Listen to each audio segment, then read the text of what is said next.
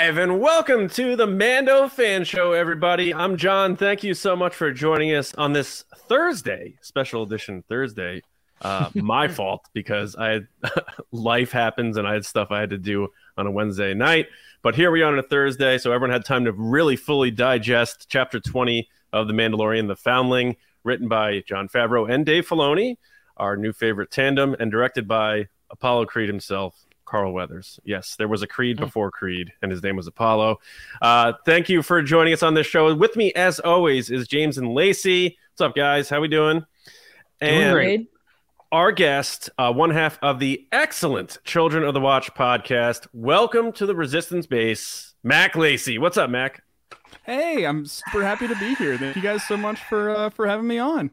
It's so weird hearing my name again. Yay. Yeah. It'd be funny if Mac was like, I go by my last name, and then it would just be like, I'd be okay with it. I'd be okay with it. Or if his first name was James, that would be weird too. James Lacey. True. Yep. True.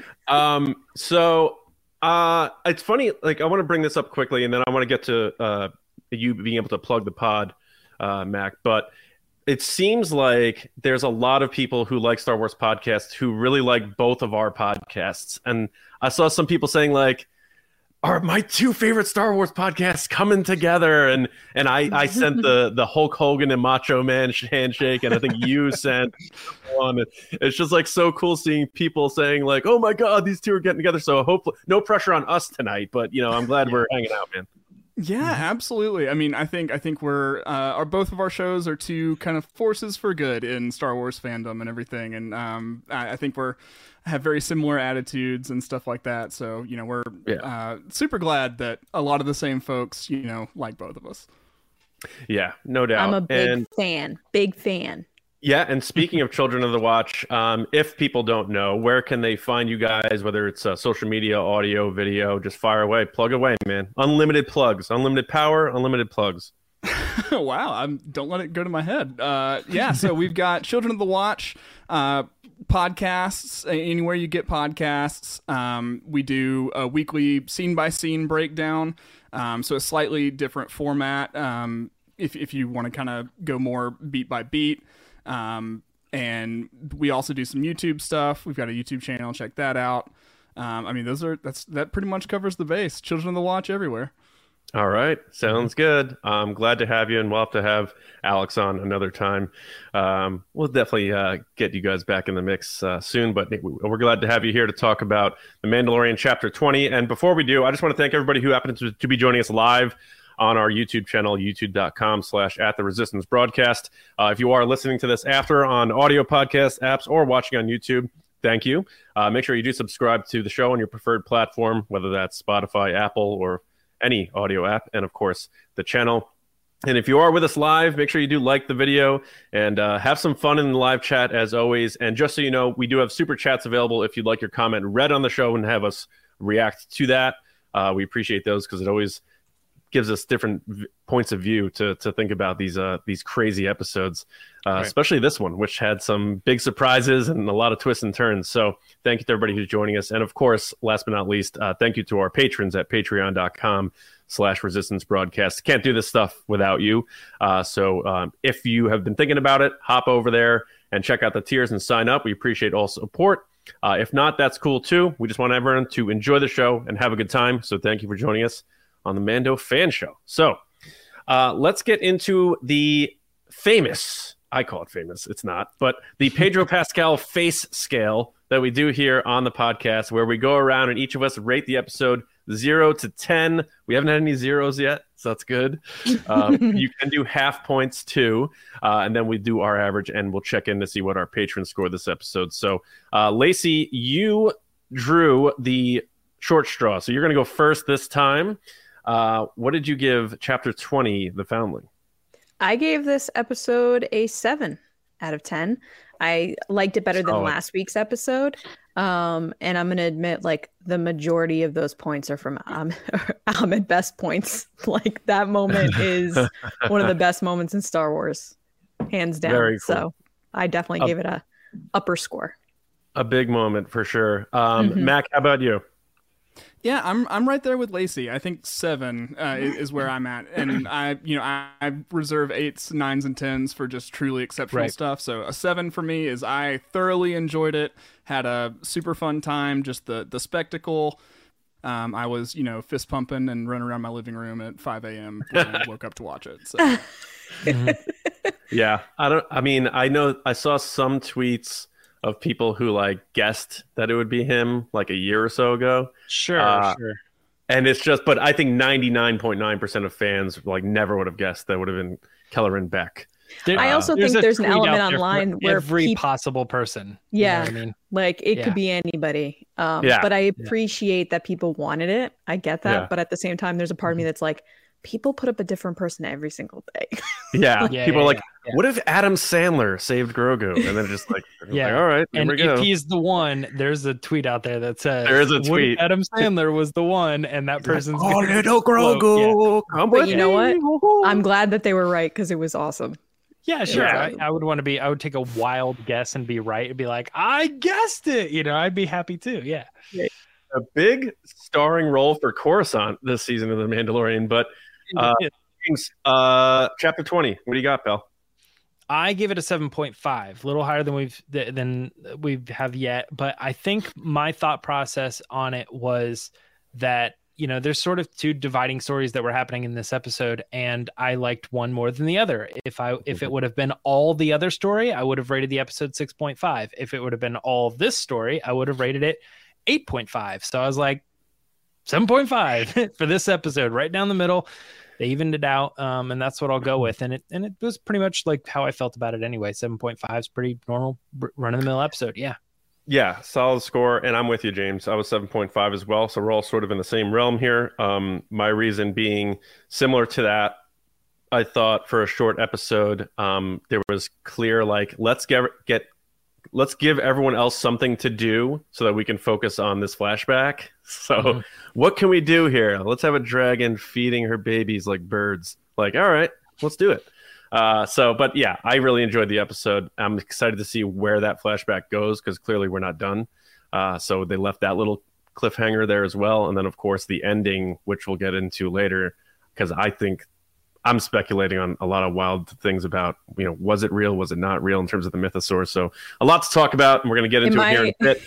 In my live watch along on Patreon that I do every morning for Mandalorian, there was a whole part of the episode where I was like, she was just trying to feed her kids. Like, I feel bad for these animals because all these things like the mudhorn trying to protect its egg killed it.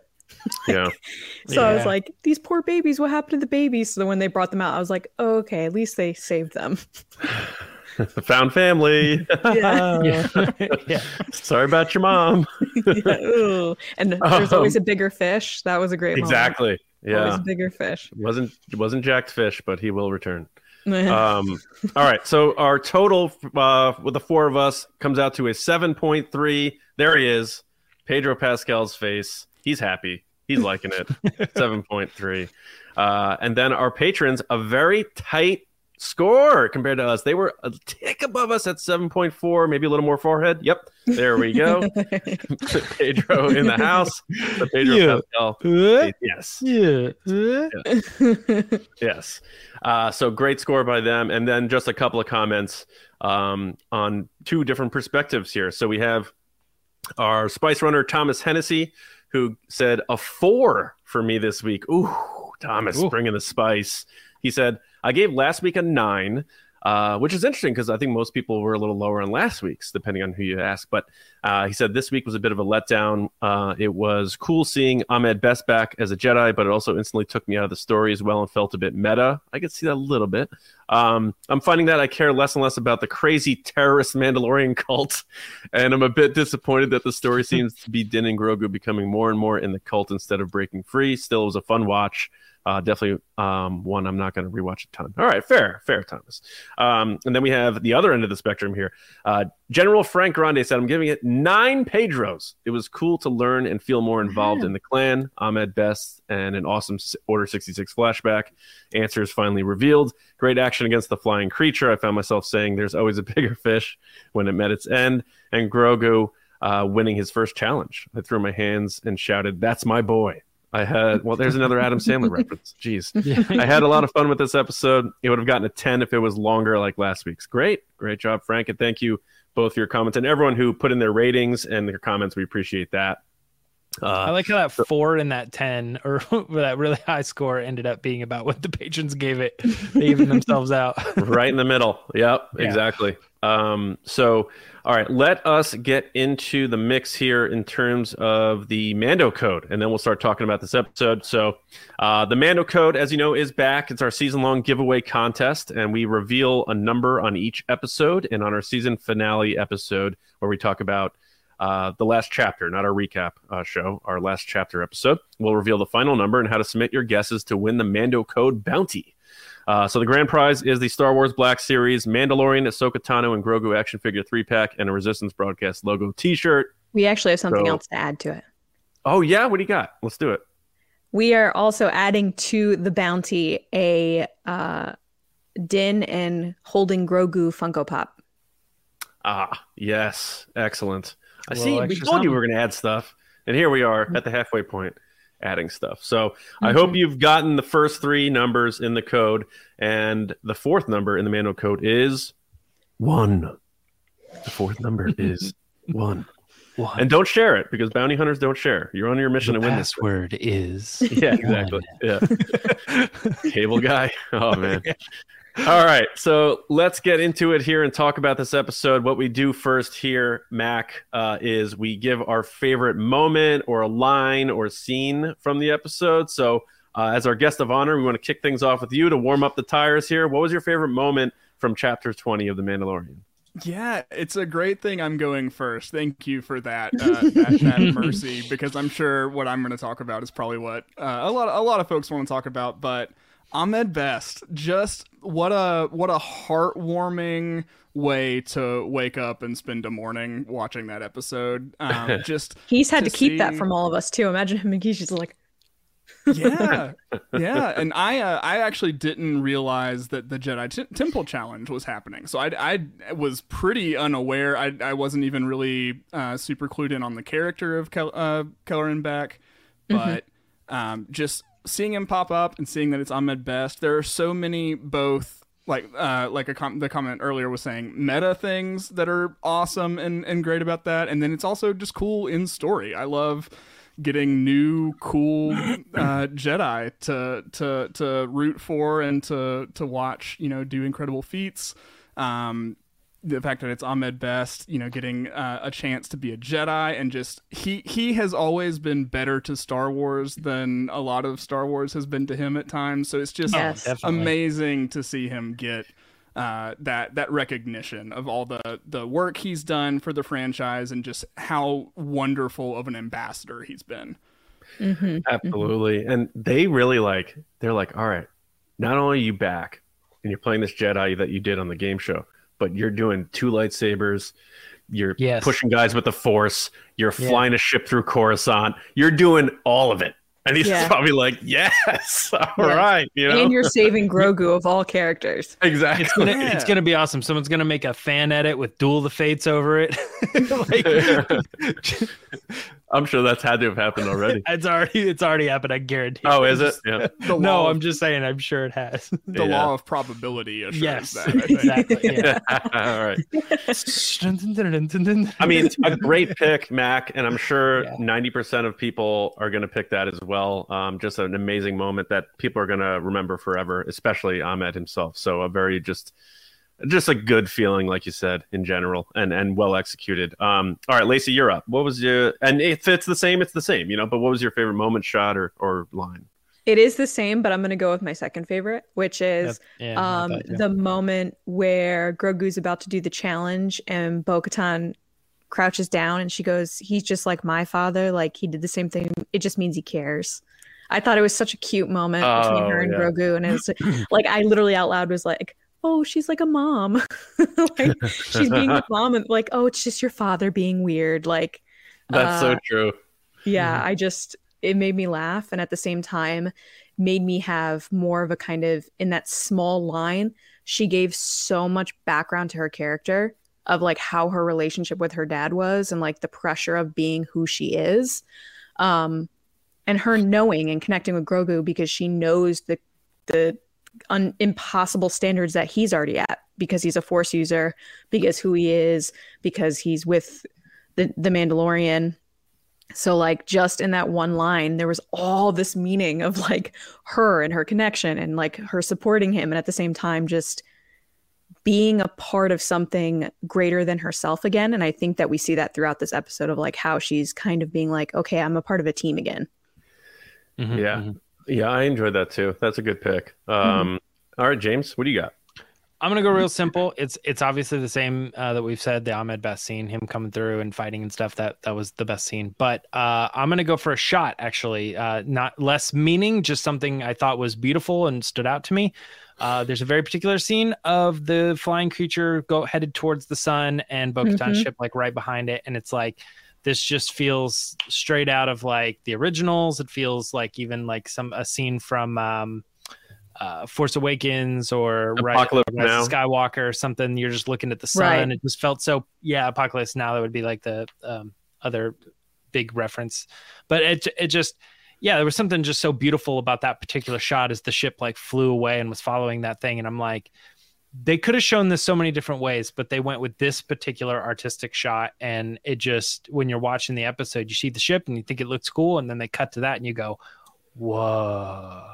Like, I don't know, it just felt like real, like I was there all of a sudden, and it wasn't just like a television show that I was watching. Credit to Carl Weathers, director. Excellent job. Yeah, good pick. So I mean, you got to give the nod to the Ahmed Best moment for sure, but I'm gonna go with that just tightly focused shot on just Grogu's face as the flashback is developing, and he's having he's still in the present, but he's having those clear traumatic moments. And the way they animated his face, I've never seen that before. You know, is it a push? Do they do a push at all, or is it just on him? I think it's right on him. They might have just on him. Yeah, but just seeing like him like wincing and like the pain, and his eyes even looked a little watery. Like people can say what they want about like sometimes he looks a little puppety and stuff. But when they animated his face in that shot, I was like, I have not seen anything like this before. That I felt, because I have 2 little kids, and when you see like your kids cry, it rips your heart out. And all I wanted to do was hug him and like let him know everything's gonna be okay. It really impacted me, and it showed like that he's rediscovering that in his mind, and it's still very, very real and close to his mind. So.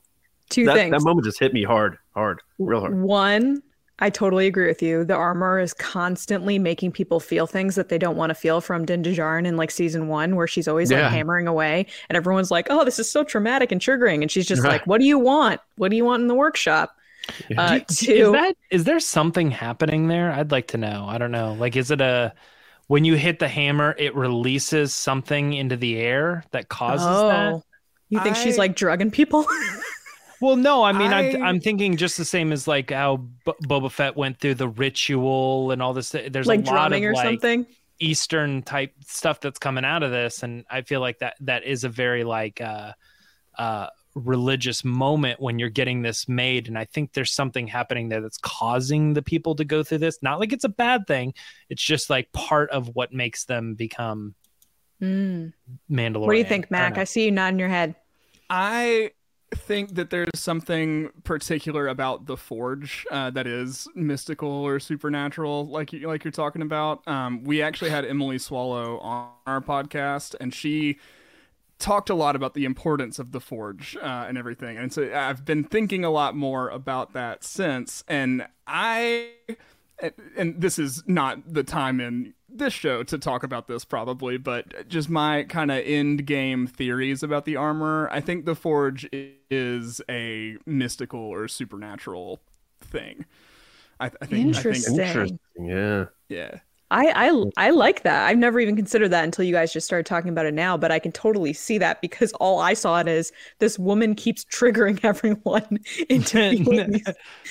And she's very stoic about it. She's like, "Oh, you're sad? Okay. Take the water." You're like, what? I've been trying to make sense of it, and I'm just thinking of like this material that is like hard. It's in a solid state, but as you melt it, as you bend it, it like releases like a chemical, much like what's killing our ozone. Or Now, whatever, you know, Mac, what I mean, like some type of thing.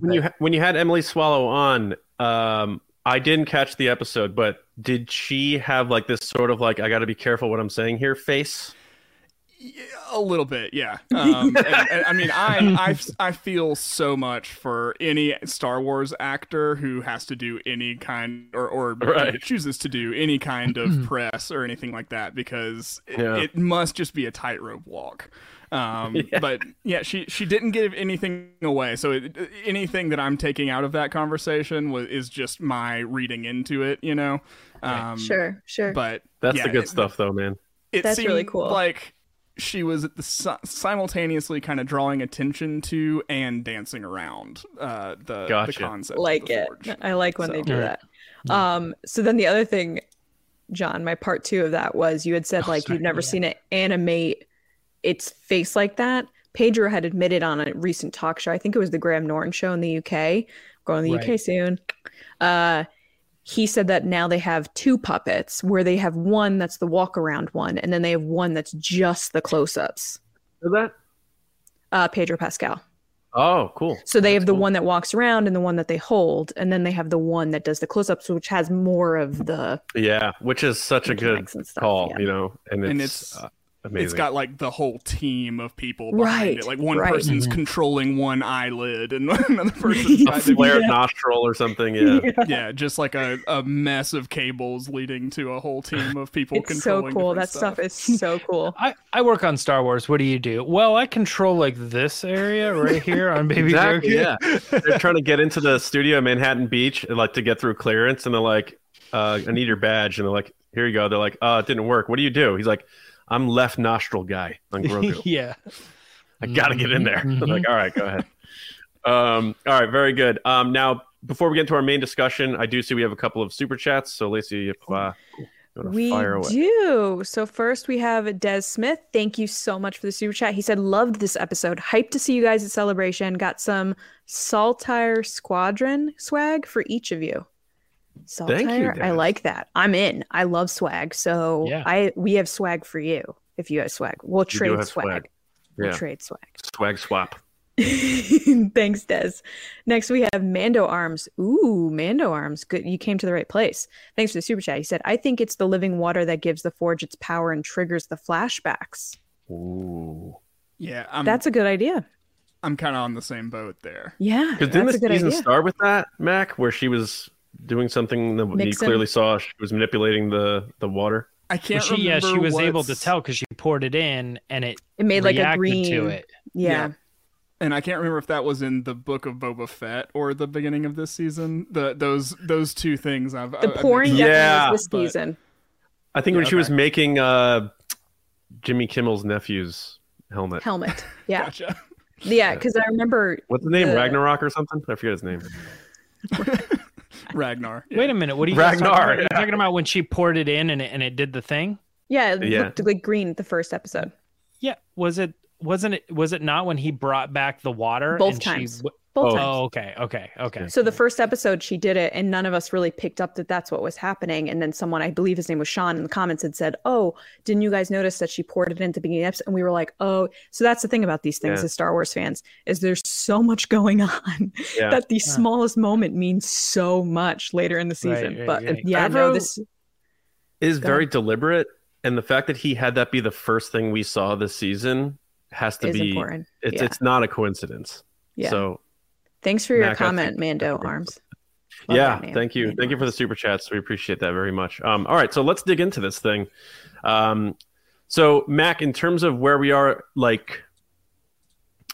we're halfway through this season. There's a lot going on, obviously, with Grogu and what's going on with the cult, the creed. So where are you at with this? Are you on board with Bo-Katan getting in line? Do you think this is all she has a greater plan because she senses a bigger threat? So where are you at? We want to get an idea of where you're at before we get in here. So I'm really loving this season. I think it's had an attention to character that's been really refreshing to see, in addition to the big spectacle moments and everything. For Bo-Katan, at first, I was really suspicious, that she had some ulterior motives or anything like that. I never think Bo-Katan's going to be an outright villain, but I think there could have been a lot of scenarios where she's a little leaning. She's a little leaning, yeah. Yeah. So, I didn't know quite what to make of her intentions, but after this episode, I'm kind of thinking she's genuinely buying in a little bit. And I have not, while watching this season, I have been kind of intentionally experiencing it through the framework that the show is not necessarily commenting on the merit of cults or anything like that. It's just, this is a device through which we're telling this story. This is not like an examination or a critique of cults or anything like that. So I have not been like viewing characters joining a cult as a necessarily bad thing from the perspective that the story is trying to tell it from, right? So you're treating it as it's in space. Exactly. Yeah. And I've been feeling that way, and I was gonna bring it up, like what your guy, like from in your show, your perspective, how you do that, like what is the stance on this? Because I have been feeling like, not like cults aren't bad, but I feel like the story that's being told here is like a small group of people are rebuilding their society. They feel like a cult now, they feel crazy, but when inevitably they rebuild the Mandalorian Empire, it's the historical value of that is just going to be like, yeah, these three individuals, Din Djarin the Armor and Paz Vizsla, they were the only ones left, you know what I mean? And then they rebuilt this thing from the very beginning, Right. So it's like, I don't know, I just sort of see it as like the rebuilding of the Mandalorian everything, and I think so there's much also like a lot of trauma that's being dealt people. with from all these people. There's a lot of trauma from like their whole planet was destroyed. So they're trying to figure out what's going on, and they're using this way to explain how they're going to handle it moving forward and why maybe things went wrong. Yeah. You know what I mean? Like also, people look for explanations. Like Star Wars does this thing where it's like, yeah, they do the found family thing where you sort of become a part of something that you didn't know existed before. But it also does that thing where it's like letting go of the only thing you ever knew. And that's such a hard thing for any human to do, is like, I was raised a certain way. And then you go to college and you like meet all these different people with different experiences. And you're like, but that's not the way I remember this. And like, did everything I learned mean nothing now? And it's very hard to let go of like your past. And especially with Bo-Katan, who was so convinced that she knew how things really are supposed to be, and how flippant she was against the Children of the Watch and calling them crazy cultists or whatever she said, which must offend Mac because it's literally the name of his podcast. But you know what I'm saying? So it's that, and we all can relate to that because we were all raised by, your family passes down a tradition to you or something like that, and you hear someone else's and you're like, no, we do it this way, So or you're seeing everything's a cult, you know what I mean? The Jedi are a cult because they were started tradition, by a small group of whatever. People, and then eventually it turned into something that's just like an establishment, like you just can't become a Jedi, right? And we're seeing Bo-Katan realizing and conceding to the fact that the armor has been right about a bunch of things, and it's interesting, like, where is that line? And she's like towing it very, very gently, but I think deep down she knows that she needs them more than she doesn't at this point, especially after what just happened to her home. So it's going to be interesting which way this ends up, but which is a question we brought up, Mac. Like, do you think Mando's keeping his helmet on this whole season? I don't know that we'll necessarily see Din. I think at this point, if we do get Pedro's actual face in the show, it'll be kind of like a season 1 situation where there's just an extenuating circumstance and no one's around, or something like that. They'll give us a little glimpse of Pedro, I think. I think so. Yeah. You don't keep him hidden, but yeah, I don't think. I don't know that he'll have lines to another character with a helmet off. Right. Just from the way things are going now. Unless it's IG-88 again, or not 88. Sorry, 11. Yeah. Yeah. True. Because they already teased that return. What do you guys think about the end of the episode, though, which I found to be one of the more interesting parts in that, like, it usually takes me time to digest and, like, really think about this. But when I did my first watch of it and I did the Mando Minute for the channel, I immediately just thought, like, she didn't really see a mythosaur. That was just a sign. And like, I looked up mythosaurs on Wikipedia and stuff like that. And it's like, mythosaur is the sign that a prophecy that Mandalore will be restored. So I'm leaning on that she didn't actually see a mythosaur. Where are you guys at with that? I think she did. Yeah, I'm right there too. I think that the armorer and the forge is maybe giving her a sense of prophecy. Maybe she can see things in the forge. It's giving her insight into a path forward for the Mandalorian people. And she's just kind of nudging everyone in the directions they need to go. And she's not outright telling everyone everything because they need to go on this journey for themselves to become the people that the purpose needs them to be at the time. Mm-hmm. So I think the mythosaur is really there, but I think the armorer for sure knew it was there. And when Bo-Katan came back and said that, it seems like she's dismissive because, yeah, she knows that it's down there. Like, she has kind of in some way maybe arranged for all of these events to happen.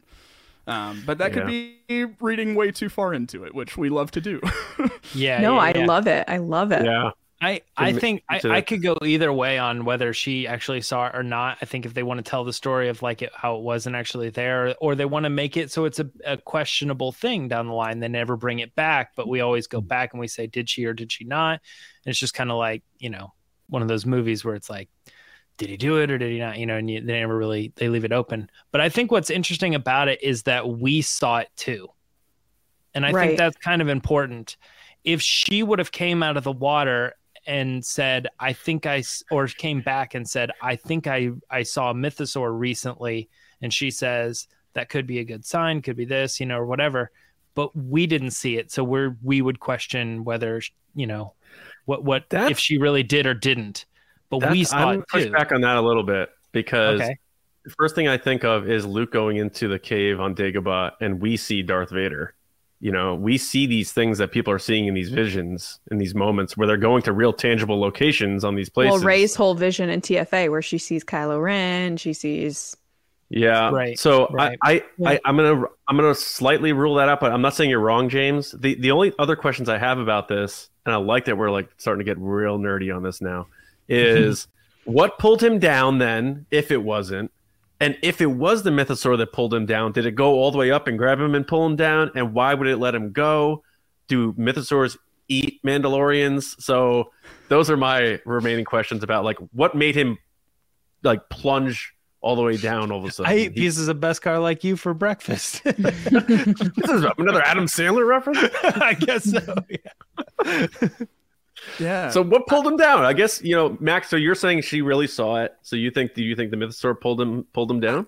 I don't. I think I think essentially the Force pulled him down, but not necessarily in like the traditional way. Oh, yeah. Okay. I think a key theme that we're kind of getting into with especially this season for this show is the Force has always been the central driving factor behind all events in all of Star Wars, right? But we think of that in terms of Jedi and Sith, people who are sensitive to the Force.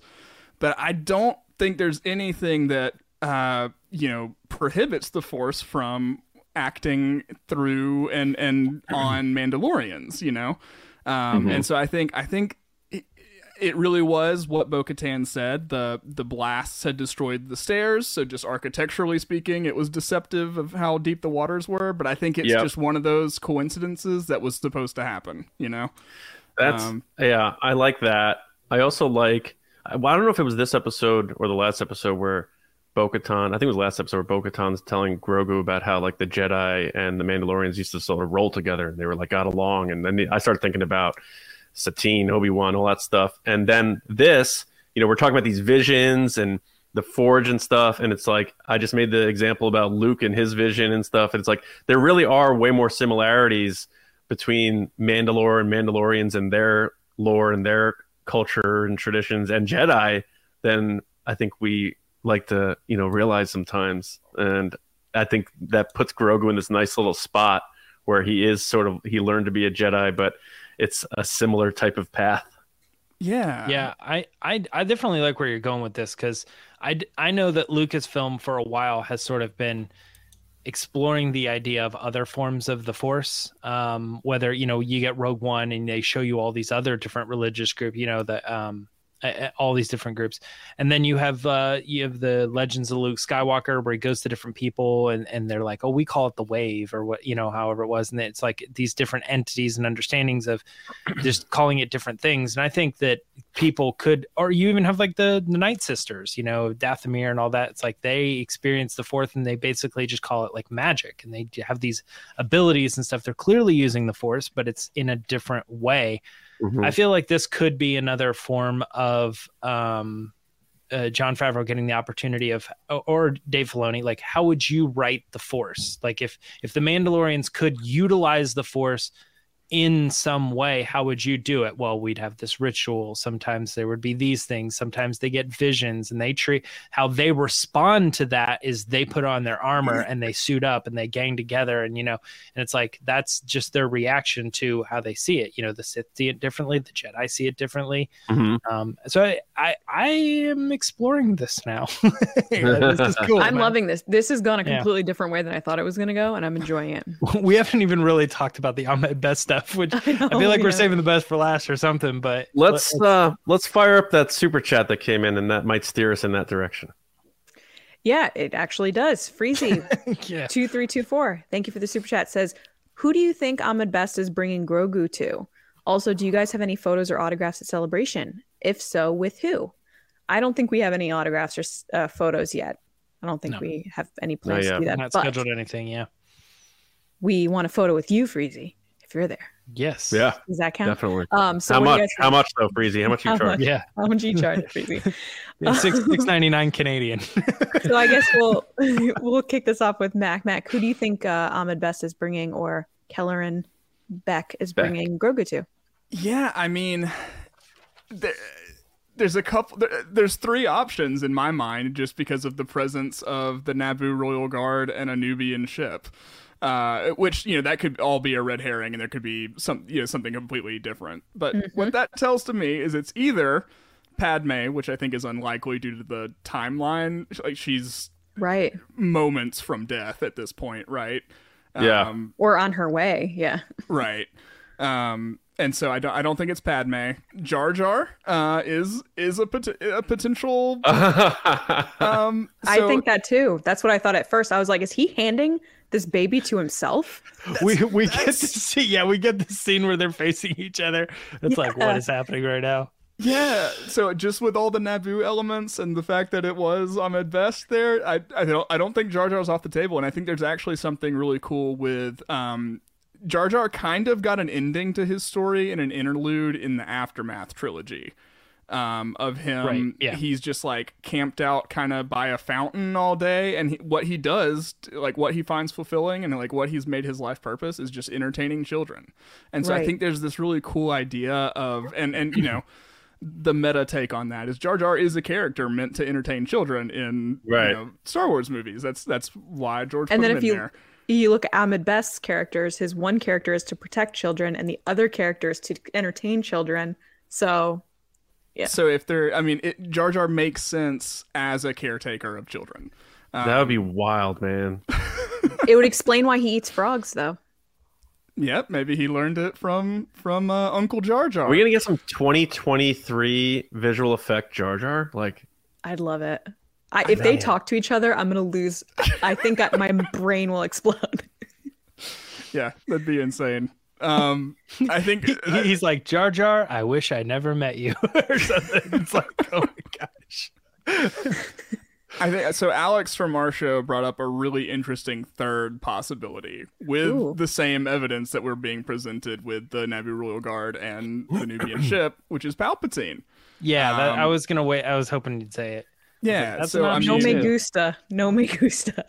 yeah, obviously we hope that's not the case, but it would make sense with where we think they're kind of going with the Dr. Pershing experiments and why the Empire wanted Grogu in the first place, Yeah. and maybe possible connections to Snoke and stuff like that down the road, and then ultimately the Emperor's return.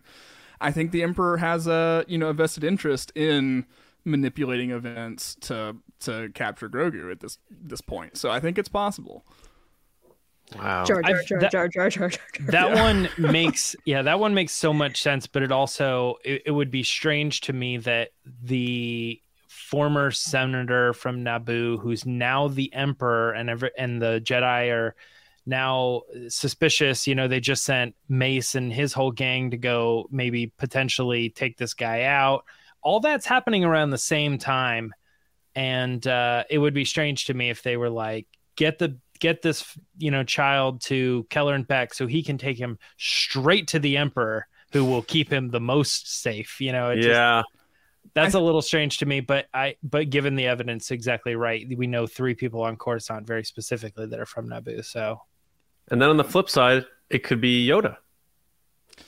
Could be, yeah. Especially if there's any kind of relation or anything like that. We don't know. So, but yeah, that's an interesting to think about. Maybe he's headed for Dagobah. Oh man, imagine seeing Puppet Yoda and Puppet Grogu. Oh my god. well, Yoda's not left at this point. Right. Yeah, he's about to, or he is fighting Palpatine, or Yeah. It has to be someone that knows what's going on. I think Bail could be a possibility. Bail? Yeah. And that would explain the Naboo stuff, because would be able to call upon Padme's resources and stuff because of their friendship and Multiple years of wondering who saves him, and the day that we get the episode, we're like, now who's he taking him to? Yeah. That's how we are.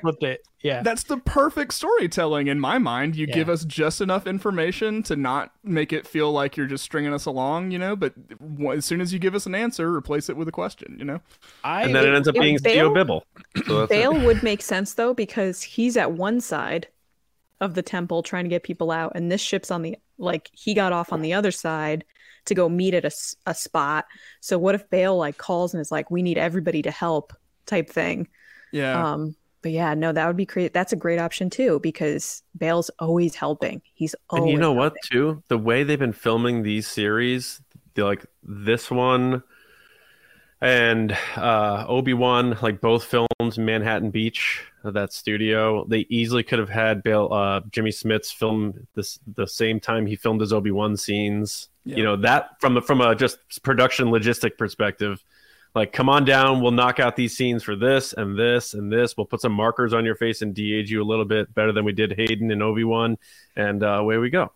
So that Bail is a very interesting choice, but I love that we have no idea. To your point, Mac, it's like, all right, we figured that one out, now we're chasing that breadcrumb, and they're teasing us. And I remember seeing an interview with Dave Filoni where he's like, I love watching speculation. Podcasts on Twitter and stuff. So Dave Filoni, if you're watching this and we're way off, that's cool. If we're on I also money, think cool, that but this episode was definitely shown to Dave Filoni, and he was like, just make it this ship, but that's it. Just make it this ship. Well, he co-wrote this one, so that's what I'm saying. So he's the person that's not Dave Filoni. John Favreau's like, oh, he escapes to a ship, and Dave's like, make it a Nubian. Make it. right. I want to also mention too that this, because of the situation, I got up early that day and I watched the Bad Batch, and I did the Bad Batch reaction show, and then I wasn't going to be able to watch the Mandalorian. I went to work. It was the first episode in a long time that I've watched in the afternoon at my house, just by myself, watching it instead of in the morning at 6 a.m. or whatever, since ever, with any of these really. And I don't know if maybe that means I was in a different emotional state when I watched it, but I did almost cry during the On My Best thing. And I don't know why that affected me more than anything else in this show. James, that means a lot, because every time we talk about stuff like this, John and I are like, we were sobbing, and James is like, it was cool.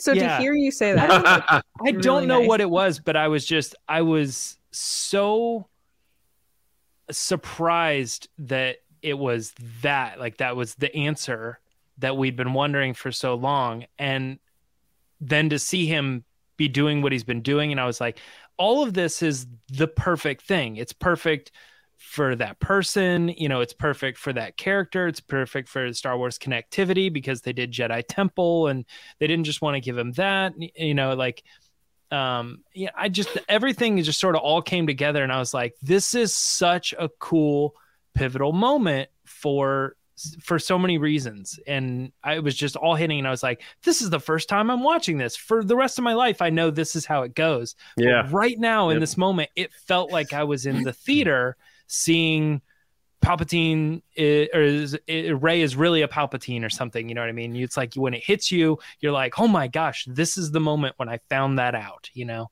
And it was just like a really cool segment for like 10 minutes. And I was like, I can't believe I'm watching what I'm watching. It was pure happiness. Seeing his face. When the doors opened, I was like, oh my God, I can't believe this is like, and the it's better than what I could have imagined. Everything and he calls him kid and stuff. Yeah, that was cool. Because it's funny, like Jar Jar is always looked at as this very juvenile character, and then you see Kelleran Beck like calling someone else a kid, like he's the calm, you know, exact opposite of Jar Jar. And he was owning. He was owning. Yeah, definitely a reversal of the clumsy personality trait for sure. Yeah. He had all in the video game when you have all the powers. He had it all. Yeah, it looked like he had these like High Republic robes and stuff. Yes, he did with the gold. Yeah, cool and traditional and stuff. And I was like, this is just so awesome. Yeah, I love when things all come together. I almost wish this happened first, then they did the game show. I know, right? But you know, beggars can't be choosers. Mm-hmm. Yeah, I don't know which the order. I think because then nobody would have guessed at all that it was because the character didn't exist. Mm-hmm. Right? Do you guys think that the character in Phantom Menace is Kelleran Beck? Oh wait, you mean in the bar in Attack of the Clones? No, it's Ahmed Best, and he's dressed as a Jedi in like the parade scene in the back or whatever. He now has said that the characters are related, but not the same.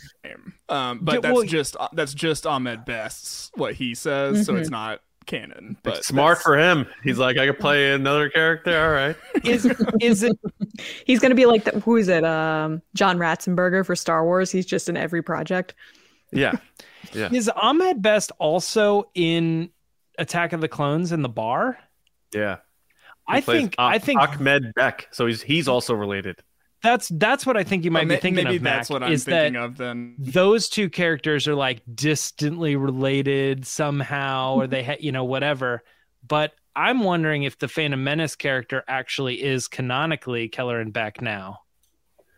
But I'd love that. I don't know. I like when stuff connects like that. Someone will figure it out, or a book will come out. The last part of this, because I do want to touch on like the special effects and more of like that whole side adventure with the dragon bird creature thing. But yeah, right. The last shot of that was him going to hyperspace, though. So he's not taking to someone on Coruscant. He's definitely going. And they said that the stuff was already put in, didn't they? They were like, it's alreready it's programmed or it's ready to go. Yeah, the tank is full. Yeah, the whole thing. So yeah, it'll. Yeah, I don't know where he's going, but man, if it's Bale, seems very likely. But if it's like Yoda, I'll lose my mind. But I liked everything you said too, Max. I don't think it can be Yoda, though, because he then gets taken at some point because he ends up at that random planet in that base. Right. Yeah. So it has to be someone that will lose him. You know what I mean? Isn't it amazing that we don't know, though?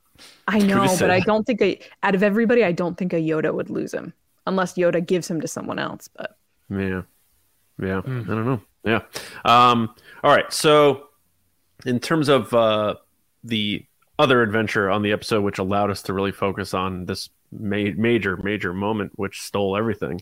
What do you guys think? I thought the special effects were very good. And, James, you brought up the shots that were artistically done.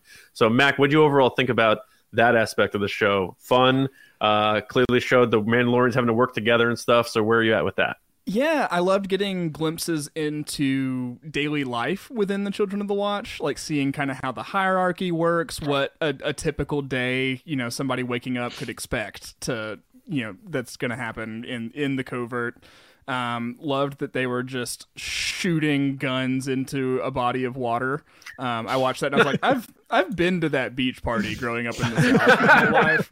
So I'm like, yeah, that's familiar. It's like they're like, sweet. Yeah. They're just like shooting missiles right into the water. Into the water, yeah. They're like hunting for food. It's that 4th of July picnic where you're on the beach and you're shooting bottle rockets into the water or something because your parents are like, you have to shoot them into the water. Can't shoot them in the air. And you're like, okay. Yeah, exactly. I love that like they've seemingly chosen a planet that's going to provide them with ample opportunities for adversity and to overcome challenges and things like that. I think that's fitting with the ethos of the Children of the Watch and Mandalorians as a whole. There was kind of an Arthurian thing, all these armored knights going to slay this dragon and rescue the damsel, or Ragnar in this case. So I liked it a lot. I just had a lot of fun with it, Yeah. Also reveal that is in fact Paz Vizsla's son. Yep. Yeah, so we can stop wondering about what do all these. I love how many interpretations of helmeted glances we have to make watching this show. It's a cool. I think in this season in particular, they've been using it as a storytelling device to conceal people's true expressions and ultimately their true motives and intentions. But yeah, loved the Grogu's little just throw the kid in the pool moment to learn how to swim kind of thing. I had a blast with it. It has me thinking, like you bringing up the Vizsla name carrying on, and wasn't the first Mando Jedi Tar Vizsla? And we're doing this thing where like Grogu is like Jedi and Mandalorian. Like, is this kid like, maybe this kid's gonna be the Mandalore? Yeah. I mean, he'd be the next person to walk both of those paths at the same time. Potentially, whatever his choices lead him to. I think if people aren't familiar with the character of Tar Vizsla, I think it's super worth just seeking out, the episodes of, the Clone Wars and Rebels, where you get some information about him and learn the origins of the Darksaber. I think it really deepens your appreciation of the Mandalorian for sure. What's the other one I mentioned sometimes? I forget. Is it Galaxy of Adventures? No, it's Forces of Destiny. Force of Destiny. Yep. Yeah, there is an episode of Forces of Destiny where Sabine and her brother talk about Tar Vizsla as well. Yeah. I mean, it's very interesting. We'll see what happens with that. I did like seeing that the babies were okay. Lacey, you alluded to that before. Yeah. Star Wars is always killing moms. Yeah, I know, and I wondered what was going to happen. Like, I was like, are they going to let it get away? And is that going to be like too safe? Or people are going to say like they got soft or something like that? But like, people can say whatever they want about Disney era Star Wars. They go harder than George Lucas ever did, man. They will kill you. They will kill main characters. They'll kill monsters. So it has nothing, like, Disney is not soft when it comes to killing in Star Wars. So when I saw the dragon get eaten by that, I believe that was the same creature from the initial episode. I think it was the same type of creature. They killed it. Yeah, and it also was in Jurassic World. Right? They killed that assistant.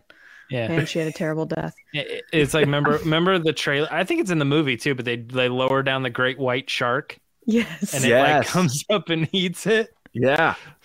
And I thought the effects were great, though. And you got to give credit, obviously, to ILM, but also Carl Weathers, for making those choices and getting together with them on the shot designs and approving of those edits and the final cuts and stuff like that. So I'm really impressed with what Carl Weathers did overall.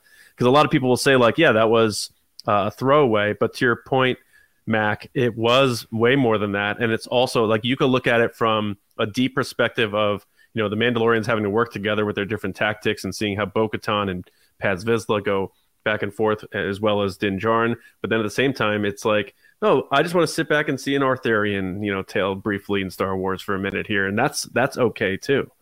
Right. Mm-hmm.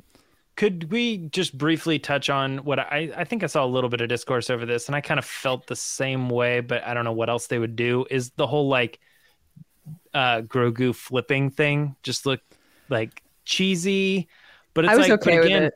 I'm in that same boat where I'm like, they've been tossing that thing around all season. If I were Carl Weathers, I'd be looking at this thing and I'd be like, I don't know how to make that look, real. Like that is how it would look if he were somehow able to lift himself up. It would just look like a puppet flying around. I don't know what to do, but it looked a little weird, but it also was like, it's Star Wars always you just gotta, looks weird. You just gotta kind of push it off. So my issue with it is less how it looks and like the actual craft of the storytelling, but just the choice for him to be so physical. Like watching Revenge of the Sith, I thought that Yoda and Palpatine should not have had lightsabers dueling. I think it should have just been two old wizards doing Force stuff. Oh, that would be cool. Because I think both of those individuals are above they've kind of transcended this like physical form of combat, right? Right. So I guess and the Emperor never used it in Return of the Jedi. Yeah. So I mean, like, I'm fine with it all. Like, it's fun. Like watching flip around is fun. But I do. If I had my druthers on that particular choice, I probably would have had him be more meditative and like force based. I thought he was going to freeze him. I thought he was going to freeze it and send it back or something, kind of like Kylo Ren style, but or just like Paz Vizsla being like, shoot him or something, and he's like, I can't, I can't pull the trigger or something. Pick him up and then shoot him himself while he's like hanging in the air. That's what I thought he was going to do instead of the flip move. Yeah, I did like how Din was like that dad as his son's trying to play t-ball. He's like, get back in there. Yeah, shake that one off. Come on, part of me hurt though when he got shot and he made the little noise. Yeah. Well, you ever play paintball? That stuff hurts. No. Yeah, it's rough. It's no joke. That is. Do you guys have any thoughts on like the baby chickens they brought back? I think they're gonna end up riding them. Oh yeah. I think it's going to be kind of the return to the model of Mandalorians used to have basilisk war droids that they'd ride kind of in the EU stuff. And I just like the idea of mounted Mandalorians. So I'm pumped about it. Yeah, a little cooler than the blurg. Yeah. A little cooler. I'm about to destroy all my cred, but honestly, when they brought him out and the guy was like, and three, I think it was Dan probably. He's like, and 3 more foundlings. I was like, good joke. Dinner's on us. That's what I thought. I thought it was a joke, and that they were going to. What's the monkey creature they stuck and they flip over? Kawaki and monkey lizard. Yeah, I was like, they burned them in this show too. It wouldn't surprise me if they're like armorer, fire up the forge. And then in the next scene, you see like 3 finished. That's terrible, chickens. James. I thought that's what, and it was a big bonfire or something. I thought that's where it was going. He's like, we found some more foundlings, and I'm like, no, come on, that's dinner. They're like, you keep making you guys shields. Are right. They're gonna like ride them or whatever. Like, can you make ride them? Yeah, can you make kebab sticks while you're making those shields and that armor? For a few minutes, armorer. She's like, speaking of armorer, yes, I can. Grogu was more proud getting that little chest plate than anything Luke offered him. Yeah. Anything Luke did for him was like, here's Yoda's lightsaber and the opportunity to train with me. And he was like, nah, I'll take the chest plate. And it was almost like she made it for him, knowing that he's gonna grow a little bit more and he'll grow into it. Like she when you like you buy I buy my son like sneakers and it's like they don't fit him, but I'm like, he'll grow into it though. Yeah. They're gonna make necklaces of that chest thing in a month. Yeah, it was a little bit of a strange choice for armor. It didn't feel like custom, like a chest piece. It just felt like a round weight or something. Like a Flava Flav clock? Yeah, basically, but like it looked to me like it was like heavy. Like you put it on, you're like, I'm gonna carry this thing around now. And I'm sure it's lightweight and very protective, but it looked heavy as she put it on. She's like, this is something you have to deal with now. It's like it didn't feel like an honor. It's like Christmas like when a you get burden. that gift and you're like, thanks. Yeah, thank you. I'll wear it all the time. Like trying to hold it up. An avocado. All right, so next week, who's directing next week's episode? Do we know? Rice Dallas Howard. Oh, Or no, Dave Filoni was episode 5, right? Or was he 6? No, he helped write. He's not directing. Oh, right. It was writing. Yeah. He's got Ahsoka. He's got John, Ahsoka. you looking it up? I'm trying to look it up. Yeah. Peter Ramsey. Oh, okay. Yes, Peter Ramsey. Yeah. Someone had said in the chat. So Into the Spider-Verse, Peter Ramsey. Yes. So I'm very excited for that. So what do we Get think? ready for some action because you know that's what he's good at. Yeah. What's going on next week, Mac? Any thoughts based on this episode? Man, this is, I think, the hardest episode so far this season to guess where we're going next. Just because it felt like a pretty solid conclusion in a way. Like, yeah, we have completed the arc of Din and Bo-Katan rejoining and getting integrated with Children of the Watch. So I mean, I think Bo-Katan definitely has some inner work to do to feel fully, sure of her path and joining up with the Children of the Watch. So I think we can expect for her to have to make maybe some more difficult choices or something like that. But I think we'll get a pirate attack on Navarro at some point because we've seen it in the trailer. But safe bet. Yeah. I really think it could go pretty much anywhere from here. I mean, I think Gideon will maybe show up by the end of the season again, or maybe some even bigger baddie Imperial presences, but we'll see. Yeah, do you think Thrawn's going to show up this season in The Mandalorian, or they're going to save him for the Ahsoka show? I think he might. He's not going to have a major presence in this season, I don't think. I could see where he shows up in the last scene of the last episode this season or something, just to tease out. I think he's probably going to be more of an actual player in Ahsoka. Yeah, me too. Yeah. And where's Christopher Lloyd? We've been waiting forever for this guy. Everyone keeps saying he's in this show, so I know James is like, maybe he's not, but we did a bold predictions episode, and my bold prediction is that he's not actually in it. It was just a bunk report. Could be. We'll see. Or Yeah, he did show up and shoot, and then everything got cut. That'd be an even weirder situation. The report could be right, but Christopher Lloyd as Thrawn. Oh my god. Yeah, the unknown regions changed him. James Lacey, any thoughts on next week? Go ahead, James. No, not really. I think that the big thing coming out of this episode for me was more answers than questions. So for the first time coming out of an episode, we go, oh, where's that going? Where are we going to go with that? And in this one, it was, do you know that big question you've been having about Grogu and who got him out and stuff? This is the episode where we answer that for you. So I came out of this episode feeling satisfied from answers rather than more setup. There obviously were more setups in this, about Paz Vizsla's son and what Bo-Katan's thinking and what's going on with the armor, all that stuff. It's all there. And that's just good storytelling, give them answers, but also set them up for questions. But really, honestly, it's hard to predict what's coming up next because I feel at this point now, they've just sort of set us on the path of like Bo-Katan being more okay with this whole thing. And if that's the case, then as a viewer, I'm going, I think John and Dave want me to buy into this group as being not so much like a crazy group of people who are hanging out over by the bridge or whatever, but more along the lines of like, these are the beginnings of the Mandalorian culture being rebuilt. This is how it started.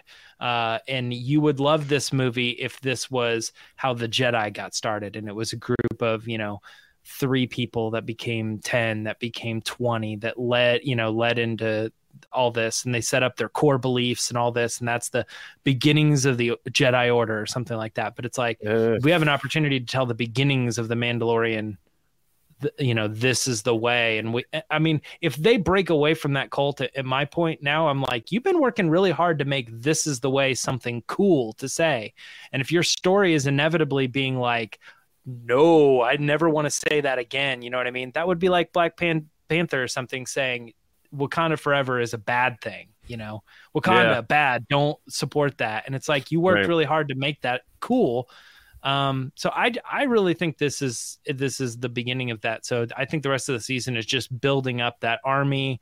I think a long time ago, one of my predictions is like, we're going to see him reunite, and there's going to be a lot of Mandalorians to get to that. I feel like it's not about removing your helmet and breaking away from the cult and all that. It's about building that up and making it a society. Yeah, that's a good point. Lacey, what do you think? That was a lot of thoughts that I think are very valid and good. Anything, and then I go on for 10 minutes. Real quick. Very good. I'm going to say something actually quick because I'm having a lot of trouble speculating on the season. Like, I have ideas from the trailers. Me too. Like, obviously, we're getting that Navarro fight sometime soon. But I'm going to say, just because I want it, I hope we see Carson Teva next episode. I want to see Paul. Give him his moment. I love Paul. Oh, yeah. I want him back. Yeah, that'd be good. For sure. It would make sense for him to be on Navarro too, because I think that's where we saw him when he was. He might show up after the battle happens, as the New Republic's flying in, being like, "What happened here? What's going on?" I think that's it too, and I do think Grief Karga is getting killed. Are we done with? Stop it! Can we stop killing everyone? Oh yeah, no. Yeah. He directed his episode. Mac's never coming back again. What are his train holder droids gonna do if he's gone? Yeah, that's true. Yeah, they're gonna be unemployed. We have to find a new job for them. Are we done I hope with not. Pershing? But... Was that his episode for the season? He's gone. He's dead. He's basically dead. He's brain dead. He's dead. He's not coming back. I think we'll circle back to the arc of like Imperial cloning research and whatnot, maybe. But yeah, Lacey, I don't know what capacity Pershing could, take part in that continued story at this point. It's kind of a weird juncture. Oh, I don't know, man. I think that as all 3 seasons have gone on, I felt he's like he might be a 1 episode per season, so that might be it for it. But I feel like he's coming back. He's part of the cast in a way. His brain is mush, so I'm not sure how you say that, but back. it's just what that is. All it is like it's erasing some memories. She turned it all the way up to 11. Like, imagine a microwave and you put a dish in and you put the microwave at 20 minutes. How's your meal going to look after that 20 minutes? But it's not a microwave. It basically is. Remember on Lost when they were using those videos? I don't know if you guys watched. Did you watch Lost, Mac? So Alex, my co-host, his favorite show in the entire world is Lost, and I have never seen an episode of it. I've never seen an episode either. It's the Alex biggest point of contention. They do this sort of brainwashing and subduing of people's minds and wills using these flashes of videos and stuff. Spoiler alert. If you think of that. I mean, here we go. The show came out before like the market crash of 2008. Like, I'm not going to sit here and like worry about people getting spoiled on Lost. But anyway, yeah, I like that. I don't know, what's going on. The Navarro thing does make sense. So I'm with you, Mac. And I just have this weird feeling about Grief Karga because how like Favreau likes to front load everything. And that first episode, we got to see like him agitate the pirates and, Mando like shooting 3 of his buddies down. They're coming back with a vengeance, and I just feel like it would be a great service to the story if Grief Karga was killed, because like we haven't seen since like Queel, and like for season 1 we had a lot of heartbreak, like Queel, IG-11 and stuff. Like I feel like this season sort of needs something like that, and I don't think we're going to see Bo-Katan die or any of the members of Children of the Watch. But yeah, I know, Lacey, but while watching Star Wars, and I don't want him to die either. I just feel it in my gut. I don't know. You know why I feel it? Because Filoni's involved and he likes hurting people's feelings. He likes making people cry and then being like, Filoni, it's like Wedding Crashers, crab cakes and football. Filoni's like, fan service references and death. That's what Filoni does. I just rewatched that. It's more like Ahsoka, tears, and the Force. I just rewatched that Mandalorian final trailer for season 3, and I think we've seen everything in it except for the Mandalorians dropping down and the Navarro stuff. It's every clip of it. Like yeah. Oh, the droid bar, I think too, right? Yeah, the droid bar. Yeah, the droid bar. Did I skip that? Yeah, I must have missed that when I was flipping through it. I basically made the exact same statement that you just made on our episode this week, and Alex corrected me with like 9 different shots that we haven't seen yet. So. Actually, that's fair. Yeah. All right, cool. All right, well, that takes us towards the end of the show. We do have one super chat that we want to get to before we close out here. We do. Thank you, David Ford, for your super chat. He said, Bo-Katan's Mythosaur tours. You haven't seen Mandalorian or Mandalore till you've had a Bo-Kator. Helmet removed. Bo-Katan will take you to the water. Redeem yourself today. I like it. Well done, David. I think that's the best one you've ever done, David. I'll give you credit. Thank you, David. I love it. I can see this as like a little retirement occupation for Bo-Katan when she Bo-Kators. Yeah. The Disney parks people are like, "Ooh, that's good stuff." Yeah. Could you imagine that shows up to go on a Bo-Kator and we're all like, it's a water ride, and you go into the waters of the mines of Mandalore. And then at the end is the drop where it goes past the Mythosaur. It's like, Bob Chapek is watching right now, and he's like, missed it. Missed opportunities. It's my opportunity. Yeah. All right. We want to thank everybody for listening and watching and being a part of the Mando Fan Show today. It means a great deal. Again, thanks to our patrons at patreon.com/Resistance Broadcast for keeping the light on and the base. And everyone who supports us just by listening, watching, everything. It means a great deal. But we do have to give a special shout out to our generals and spice runners on Patreon. A bunch of you are in the chat. Carmelo, John Reese, Jetta Rosewater, Frank Grande, Darth Hurricane, Nick Kratz, Christian Morales, Brian Smith, Matt Chitty, Danny, Mike Ramori, Matt Heath, Brendan McLaughlin, Count Pepto, Sneaky Zebra. We have the best names, man. Yeah. Paul Sullivan, Aaron Ellington, Diana, Ivar, Micah Harrison, and Chris White, and Spice Runners, David Probus, Neil Shaw, Kendall Gellner, Ryan Warr, Dave Hornack, Thomas Hennessy, Andrew Staley, Jeremy Myers, and Michael Fry.